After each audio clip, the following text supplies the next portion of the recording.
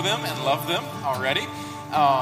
Rob Hodum is here, and Gloria is here with us. And they are here because this morning our topic is dating and singleness.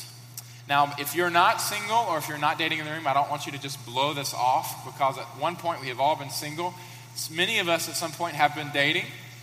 Some of you are in that place right now, single or maybe dating. Some of us who are married know friends who maybe are in the middle of singleness or in the middle of dating, and we all need to hear this word, because as we talked about before, as God has designed each of these relationships, it helps us understand part of who He is and part of how He is designed for all of us to live. So, this morning, they are here, and they have sacrificed themselves and said, I'm willing to talk to you for at least a few minutes. So, maybe if we could start, if both of y'all could just describe the season of life that you're in and why you're in it. Okay. Hello. Let's make sure it works. My name is Rob, and I've been coming to ICC for about 2 years now. And I grew up in Memphis, and when I was 6 years old, I did accept Jesus as my Savior. I did have the indwelling of the Holy Spirit. But also, I was aware at a very early age that I was not physically attracted to women. I've always had a physical attraction to men, and even that's something that I struggled with faith and also sexuality. And when I went into college, basically I was openly gay for like 30 years, even after I got out of college. I didn't pursue really a relationship with God. There were some times where I went to church. There are a lot of churches that are accepting of people who are homosexual in that lifestyle. And I would go sometimes, but I never really was satisfied with that. So basically I just didn't go. And about 3 years ago, I had a series of traumatic events in my life, and even though I basically had given up on God and faith, I don't think He ever gave up on me. I got very sick, and I was on a trip, and I got put in the hospital, and I had a pulmonary embolism. And I know we got a lot of medical people in here, and you know how serious that can be to have something like that happen to you. And I realized I got really scared when I was in the hospital, and I just reached out to God at that point, and I said, I'm scared, and I don't want to. I know I need to change, but I didn't know how I was going to do it. So I was in the hospital for 6 days, and I was released on Sunday, September the 25th, 2011. And in the chapel of the Inova Hospital in Alexandria, Virginia, before I left, I rededicated my life to the Lord. I went in, there was a Bible out there, and I said, God, I don't know how I'm going to do this. I have a lot of questions, but I'm committed to seeking you in my life. I want to put you first, and I really want to make a genuine effort to deal with the things that I'm going through. I went back to the next day to the place where I was living, and the reason that I am single is because, I still do not have a physical attraction to women. I don't know that I ever will. But I decided to elevate God's Word as being the total truth, for me. And so in looking at that, as far as like what were my options, to me, the option that I have is to be single. Because there's nowhere in Scripture, I'm almost all the way through the Bible that I've been reading the last 3 years. I haven't found anywhere where it condones same-sex relationships. And there are several places in the Old and New Testament where it condemns it. So in order to be in God's will, I've decided to live a single life. Amen.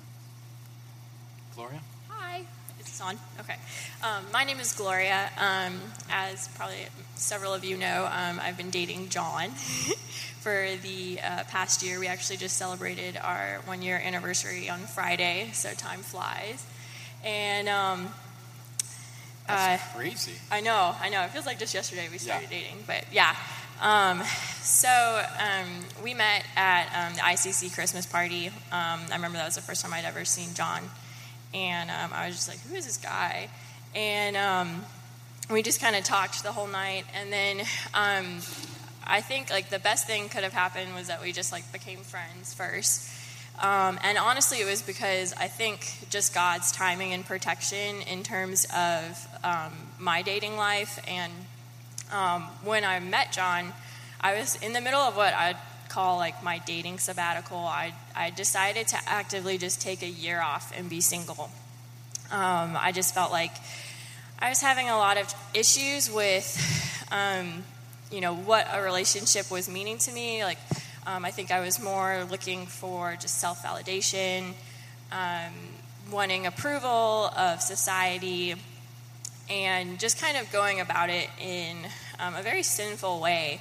And I decided to just like take a year off and just not date anybody and really just learn to be by myself, learn to love myself. And then through that process, God really came in, and it turned more into like really building a relationship and a foundation with God. And so when I met John, I was about 6 months into my dating break, and I was very grateful just for God's timing and protection, because I know at that point I was not ready to be dating. I just knew it in my heart. And so we were able to become just good, honest friends, and just get to know each other without the romantic pressures that come with dating. And it was funny because I'd been praying to God about, who is going to be this guy that will kind of bring me back into the dating world, and, just praying every day, for that guy and who he would be. And it was funny, the month that we started dating, probably a week before, I kind of felt like God was saying, it's time, you can handle this, and I'm going to be there with you. And so we started dating, and it was very different from any other relationship I'd ever had, because I dated Christian guys before, and I dated non-Christian guys before, and I think because of the foundation that I had built when I was single and going into the relationship, I knew my identity was not in John. As much as I love him, my identity was not in him. My identity was in Christ. So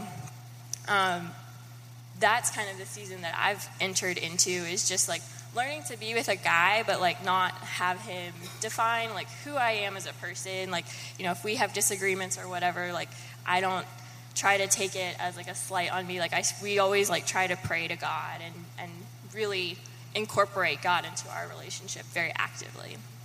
That's awesome. Mm-hmm. That's awesome.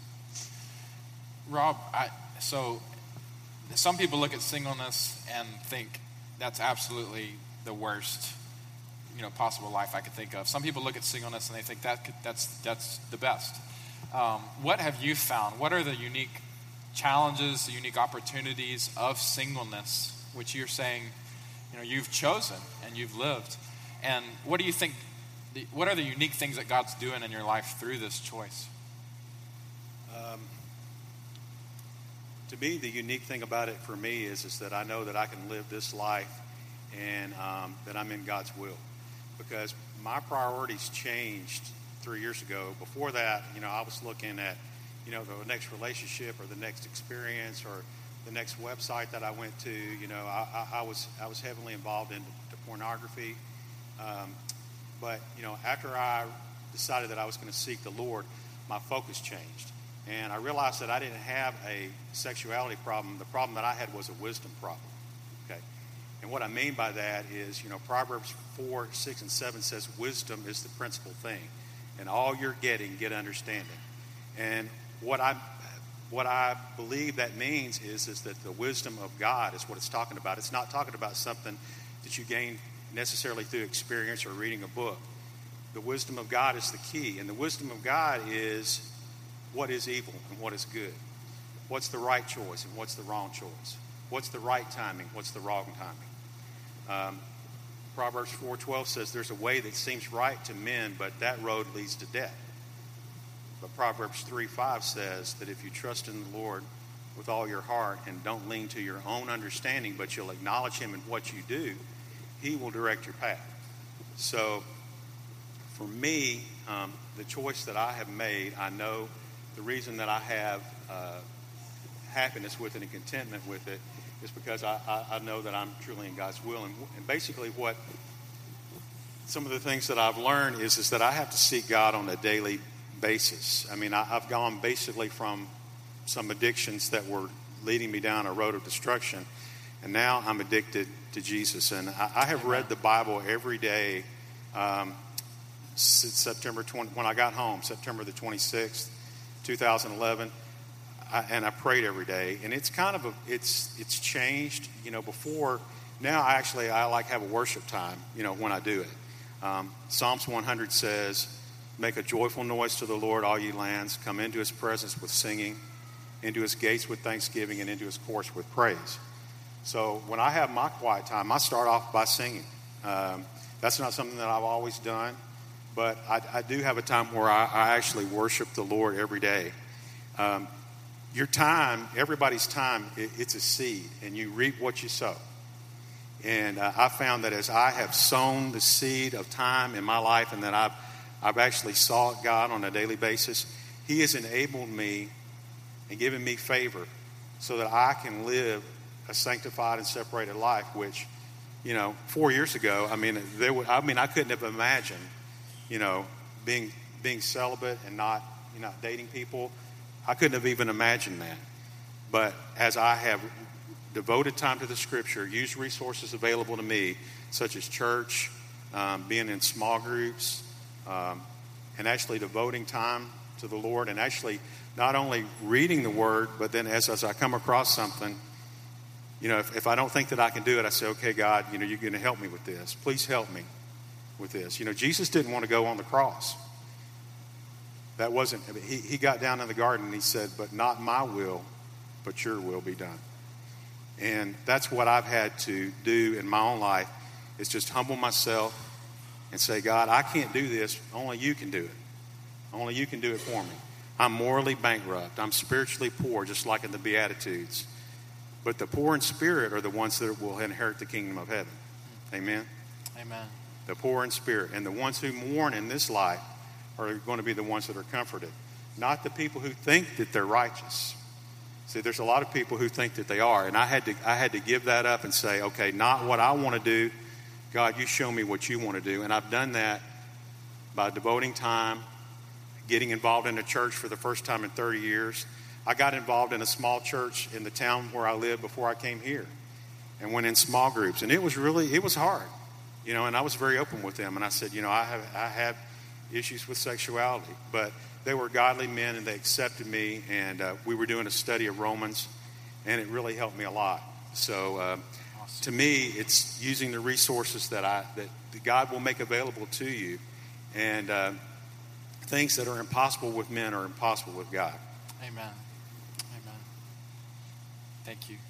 Gloria, so one question I've got for you about dating.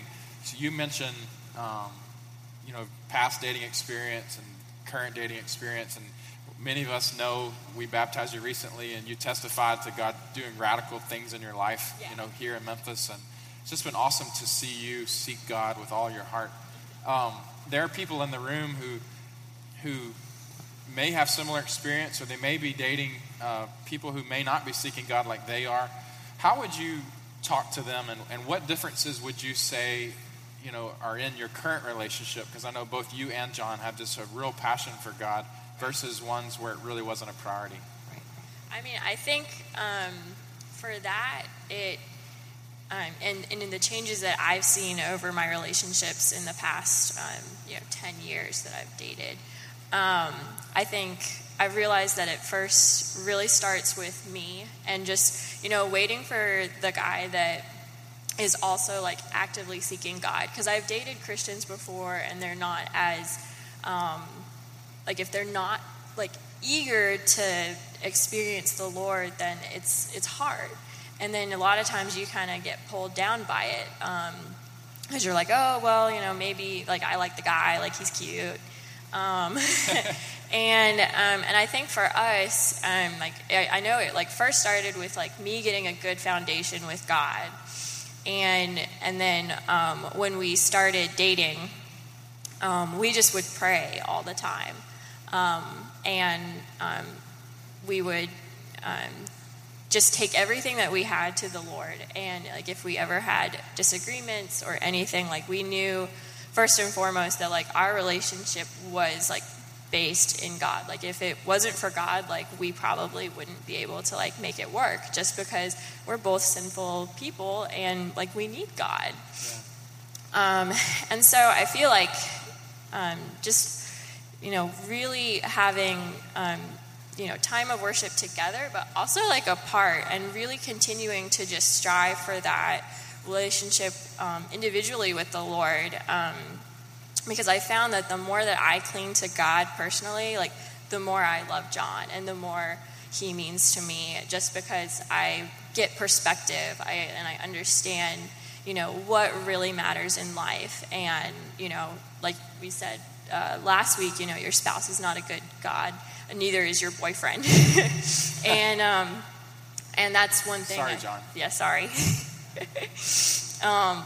And neither is your boyfriend or your girlfriend. And so I think that's probably just been the biggest change, especially since, getting baptized, really trying to take a more active role in my religion and seeking God just with all of my heart, is that I find that the more I seek God, I get more perspective on what matters in life. And then, from there, like I feel like our relationship just blossoms more and more every day. And it's just all because of God. That's awesome. I want to thank y'all both for sharing your testimony and your willingness to be honest with us and just share about where you are has been a great encouragement and help. Y'all thank them for us.